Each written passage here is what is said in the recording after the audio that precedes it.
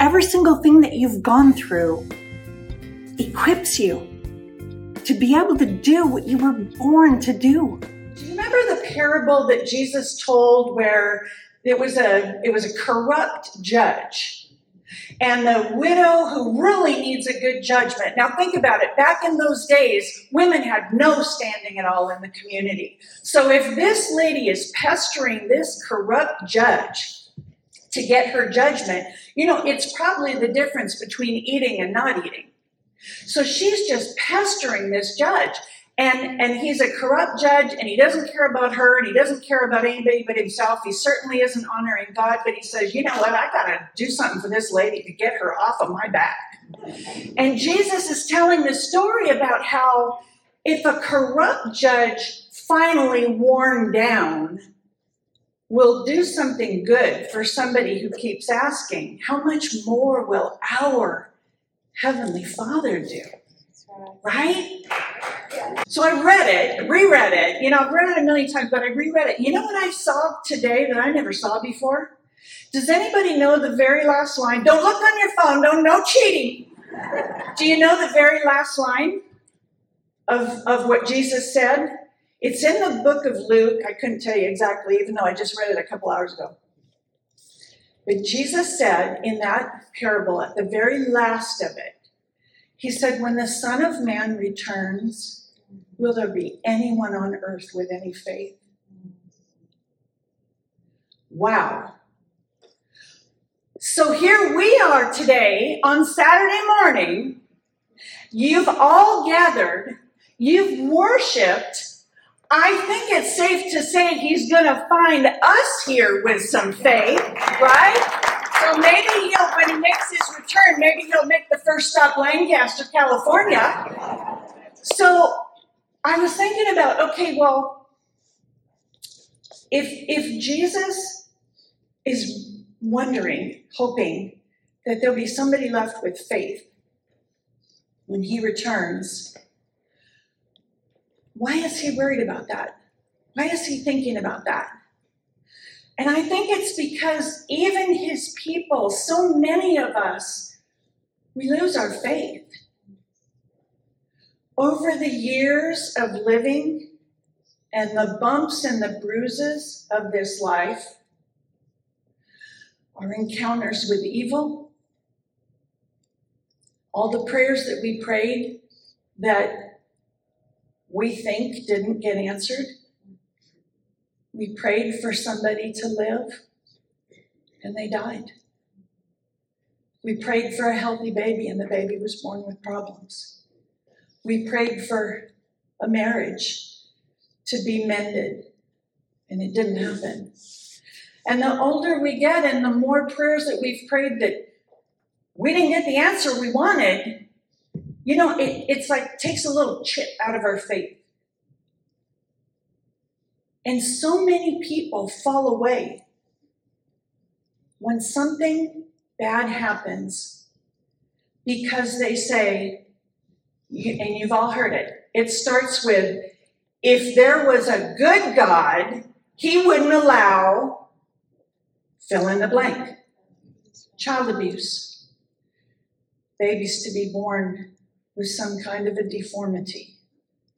For somebody to be taken too soon in a senseless act of violence. You name it. Fill in the blank of whatever your sadness is. Whatever took a chunk out of your faith. So I love that this group gets together, because when we come together, when we praise the Lord, sometimes we're praising God through tears.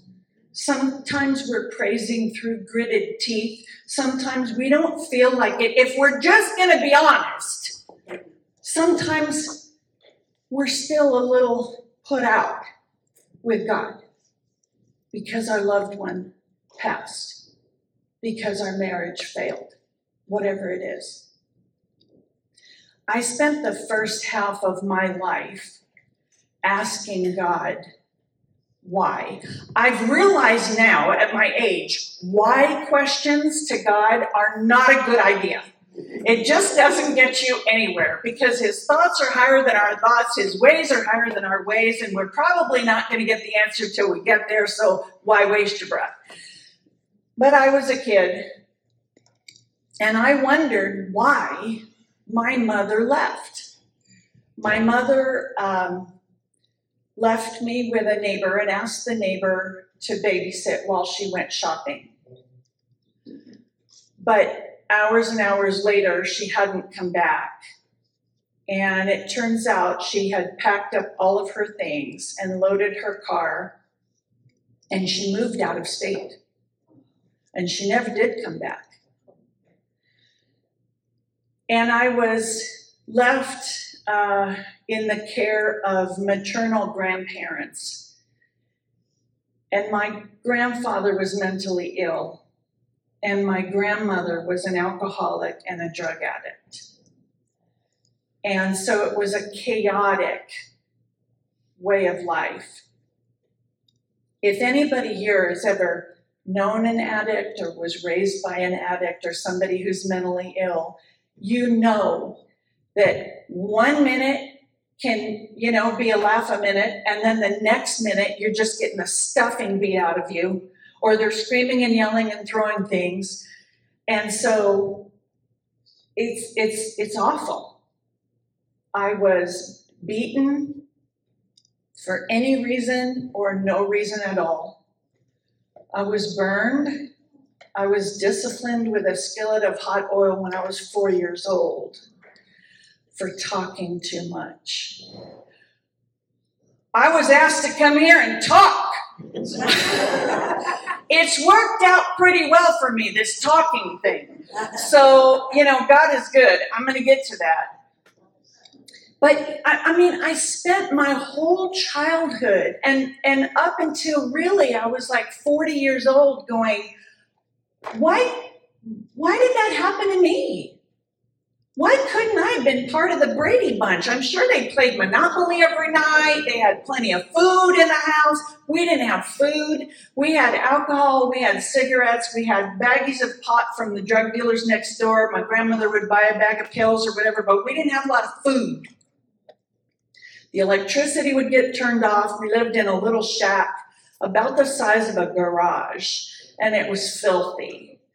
And I was always hungry. And it was just a crazy way of living. And when I'd look at TV and I'd look at other kids at school and they had clean clothes and they had shoes that didn't have holes in them and they had plenty to eat. And I would say, why, God? Why? Why do I have to be like this?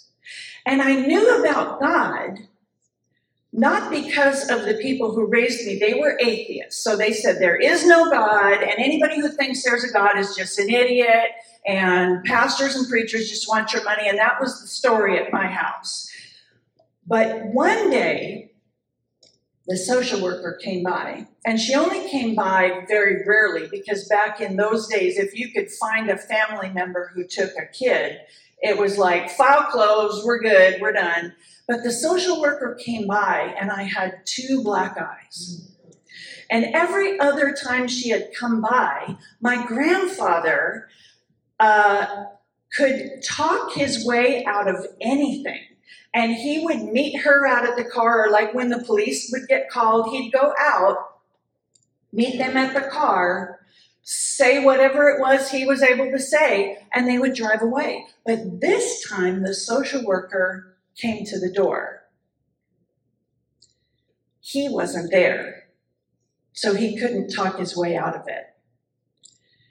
And one of my eyes was completely swollen shut, and the other one was almost completely swollen shut. And so she put me in her car, and she took me to stay with these people. I didn't hear the term foster parent. I didn't know they were foster parents. All I knew is she was taking me to stay with these people. And those people took me to church.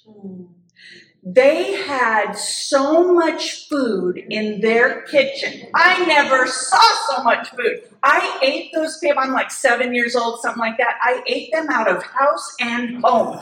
I'm telling you, this lady had a bowl of M&Ms on her little coffee table, and every time I would walk by, I'd be like, and she would act like she didn't see me, and then she'd fill up the bowl, and it was just amazing. The house was clean. I'd never seen a clean house. The bed they gave me to sleep in, the sheets matched the pillowcases, and the bedspread matched. And it was the very first time I ever felt safe. Wow. And I remember that. I am 62 years old, and I remember the very first night that I felt like I could sleep through the night. It's one of the wild things that my grandfather used to do in his mental illness, is he would have a moment where he would decide that there was too much damage that had been done. He would be up all night long, and no lights in the house. You could just see the red end of the cigarette. And he would come in and put a pillow over my head because, the damage was just too far gone, and he was just going to help me out. You can't, when somebody's mentally ill, there's no logic involved. And I would fight off a 6'2" man. And then I would wonder, why was I even born? So here I am with these foster parents sleeping like a baby. I didn't have to worry about somebody putting a pillow over my head, had a full belly of food. They took me to a church and they told me, we're going to the Four Square Church. I don't know from church. Remember, I'm raised by atheists. So we show up and I was literally looking for the 4 squares. I don't know about square. Are we going to hopscotch? What are we going to do? It's 4 squares. Whatever. I'm out of the house. And these people feed me. If they want me to stand on my head and spit green jelly beans, that's what I'm going to do. So they take me to this church, and I didn't know anything about it, and they sent me to where the little kids go. And I'm coloring my picture of Jesus, and they taught us a song. Jesus loves the little children, all the little children of the world. So I walked out of that church with the lady was holding my hand, and I'm sorry, very sorry to say, I don't know their names. I say the lady and that man. By the time I tried to find them, they were long gone, but God knows who they are. But she came and got me, and she was holding my hand, and we walked out of the church, and I've got my little Jesus picture that I colored, and I'm singing my Jesus Loves Me song because, remember, nobody else has ever loved me as far as I knew, so I was really glad to hear about this Jesus guy, that somebody loves me. And so we're walking out, and I saw my grandfather's truck parked catty corner from the church. And my stomach started twisting because I thought, oh, he's going to be so mad. I'm at one of those churches. And sure enough, he filed a complaint against those wonderful people. And it was right after, in the 1960s, right after Madalyn Murray O'Hair got prayer taken out of public schools. So it was kind of a thing then. And now you can take foster kids to church, I believe. But there for a while, it was, a terrible thing to indoctrinate kids. So I was pulled from that home and placed back with the abusive people. And as long as my grandparents had me, they got the $60 a month that came along with me. And I never did see those people again.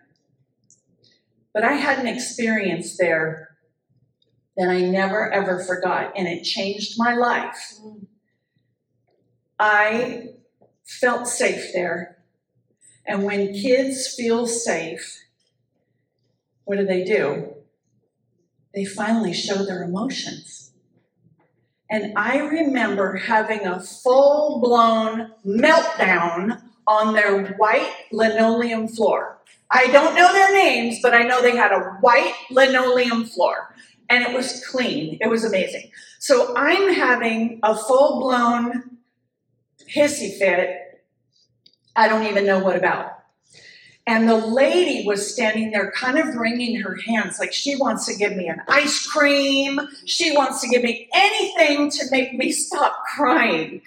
And the man came to the doorway, and he stood in the doorway, and he said, "Young lady, you were put here for a reason.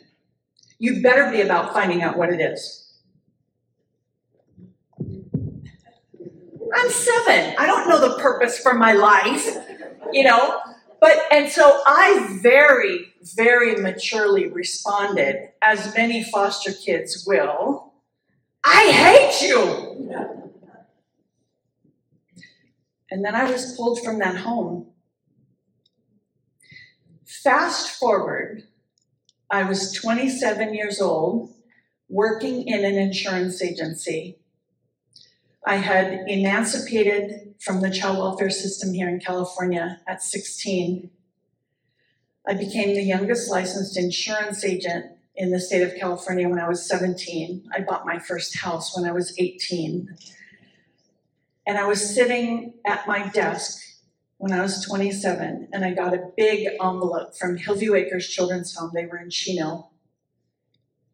And I opened it up, and out came all of these notes and drawings and crayon things from kids, and a note from the executive director of Hillview Acres saying that what I had done for the children's home kept the doors of the children's home open.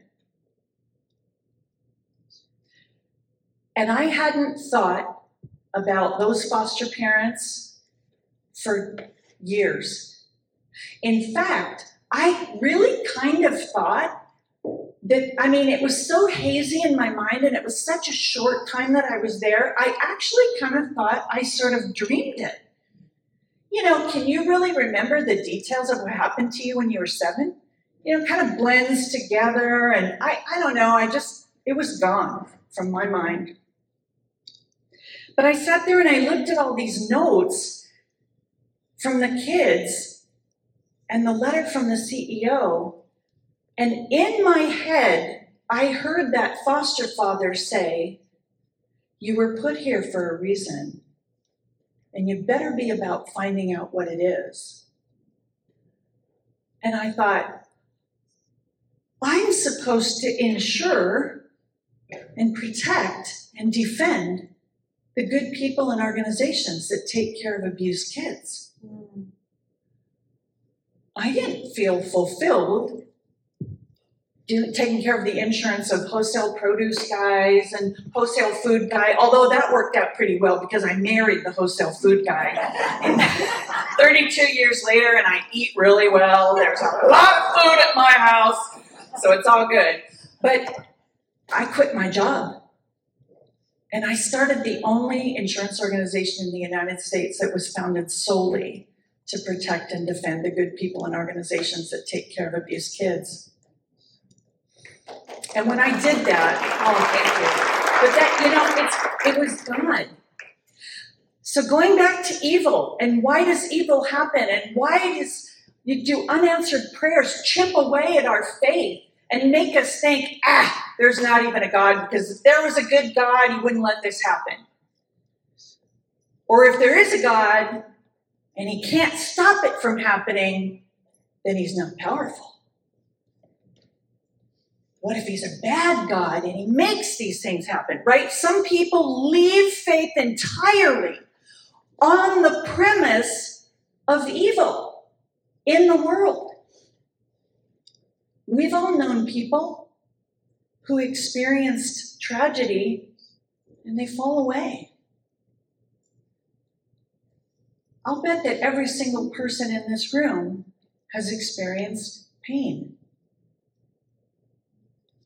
Maybe it's not child abuse, but maybe it's abandonment. Maybe somebody passed away before you were ready for them to pass away.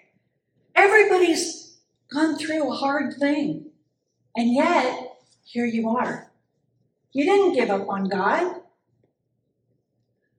I feel like my whole entire life is a miracle, despite the fact that all that hard stuff happened. But I'm going to tell you, I would not have been able to do what I've done in my career if I hadn't been through it.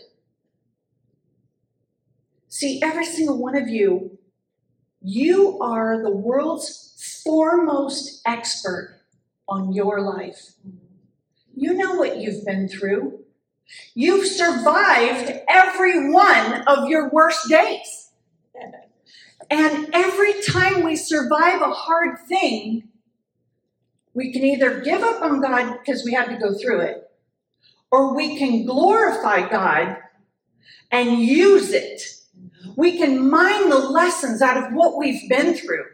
We can look at the character traits that get developed in us, the resilience, the resourcefulness, the strength, the courage, the bravery, everything that you've had to go through that made you who you are today glorifies God. Amen. That is your Magnificat. When we can glorify God as a result of our pain, we send the enemy packing. The enemy has no right, no foothold, no stronghold, no way in to the life of a person who will say, God, take the broken pieces of my heart, of my life, of my mind, and do something good through me. The whole point is to take your pain and say, God, I want to cooperate you. I want to collaborate with you. I want to be your hands and feet. I want to be your voice. Whatever it is that you can do, and you do it in the lives of the people who are right in your influence. We don't have to go. I mean, God bless the missionaries who get on 22-hour flights. That's just not me. I don't like to fly. And God showed me, your mission field is right outside your front door. Some of you, your mission field is inside your house. Yeah. And the reason why God placed the people in our lives who are there, you know, the grouchy ones, the irritable ones, the difficult ones, the ones who want to complain about everything. Don't pray for God to take an irritable coworker out of your life or whatever. You're there for a reason. You have an opportunity to show them with your life the glory of God. You know, for some of you, you don't have to speak a word. When people know what you've been through, when they know what you've survived, and you're standing tall and the light of Christ is just beaming out of you, we don't have to hit people over the head. Every book that God has given me to write is written, well, I shouldn't say this. There's 2 prayer books, but the rest of the books are written in full secular. I speak fluent atheist. I can speak the Word of God without quoting chapter or verse, and it's in my books. That's why God had me raised by atheists, because I get it. I get every argument about God. Whatever you've been through, God will use. Whatever difficult person you've experienced in your life, God can use however that changed you. This is the part I didn't tell you, but the reason why I wound up in insurance, that was God. I mean, really, everything was God. I survived the whole crazy making roller coaster that I lived on in the first 16 years of my life because of God. But an uninsured fire burned down the little shack that we lived in. And we were homeless. We lived in the park. And I ate food out of trash cans. And we went behind a fast food place, in the dumpster for a half-eaten this or that.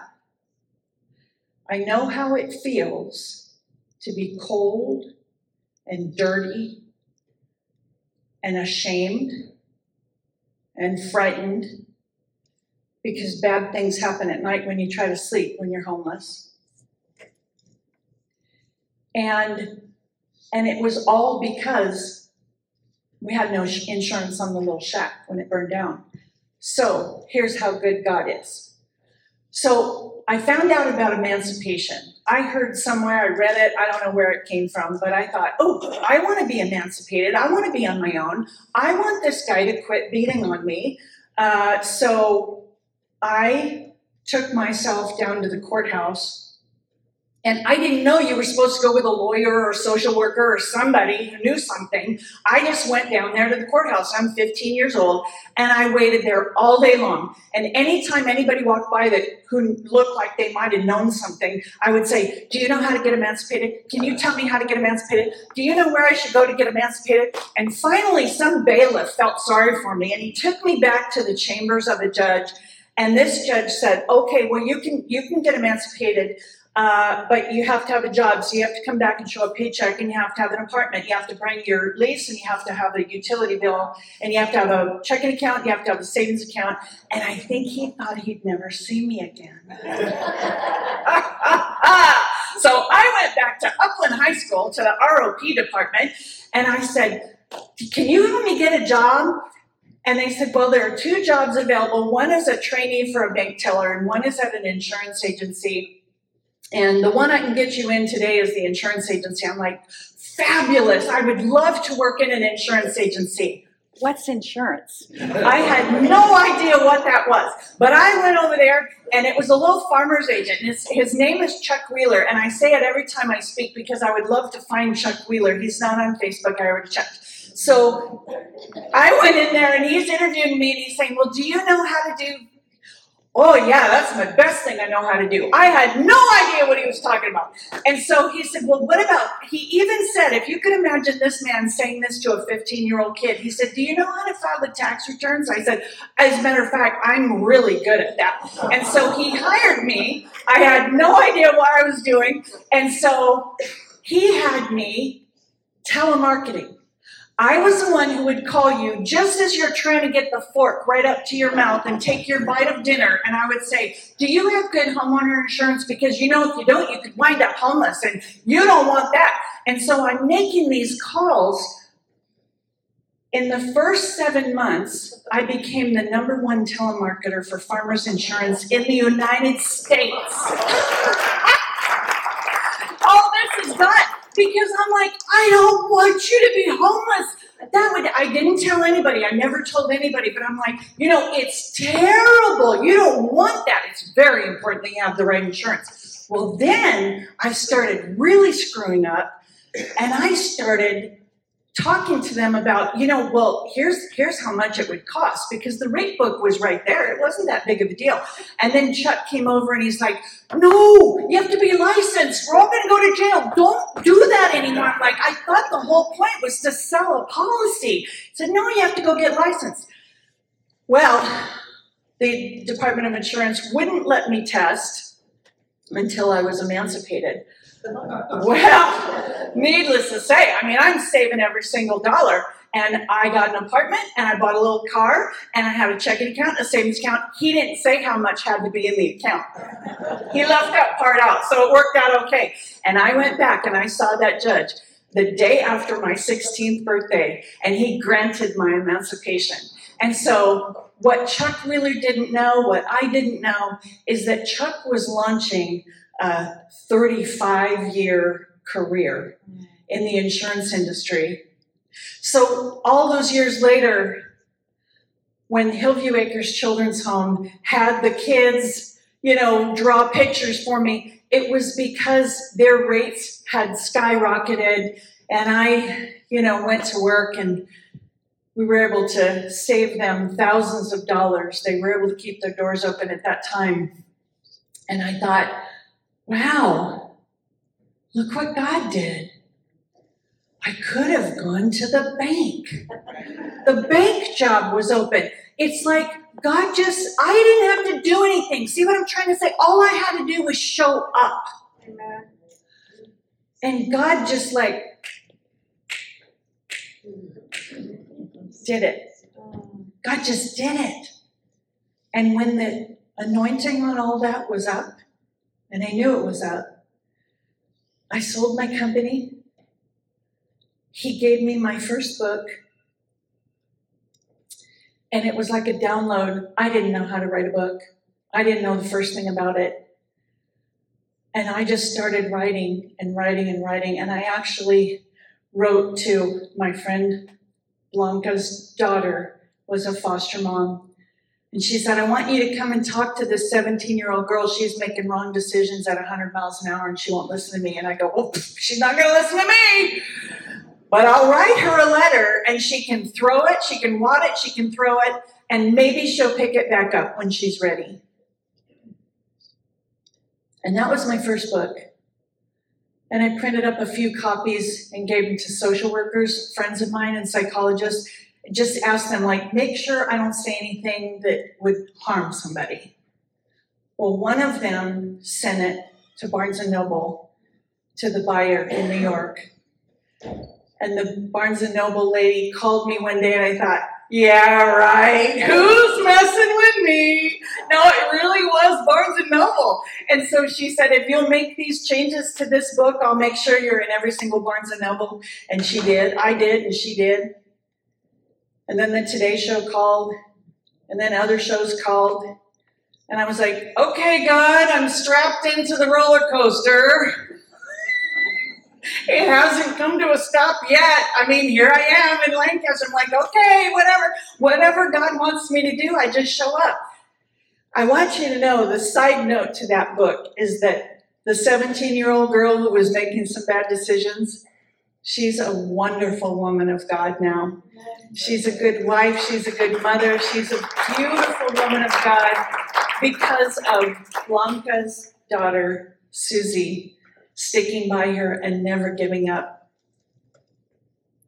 If we all will pray, respond to God, say yes to God, even when it seems inconsequential or it seems like it doesn't make sense.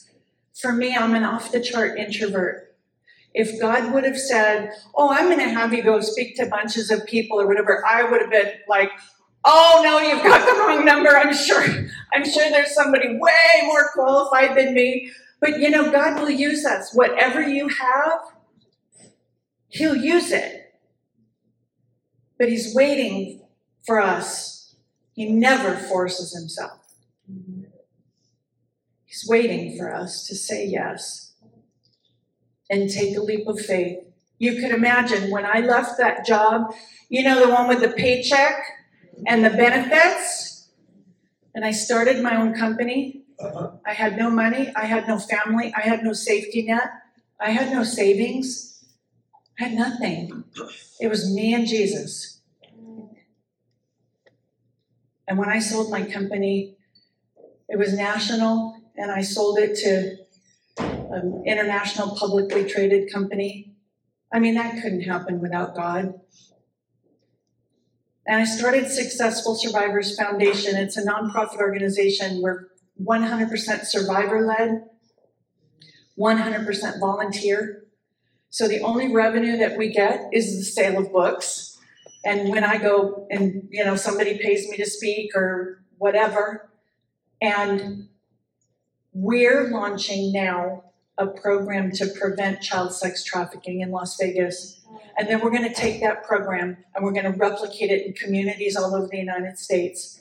And there are lots of programs that we do through Successful Survivors with no paid staff, everybody volunteer, no revenue coming in, If that's not God, I don't know what that is. But it all comes down to just saying yes. So I'm grateful for you guys having me here today. And I'm grateful for your faith, because you're the answer to what Jesus asked today. You're the answer, each one of you. And you take your faith into your home, into your workplace, into your neighborhood, into your community, and just see what God will do. Remarkable things will happen when we just get out of his way and go with the program.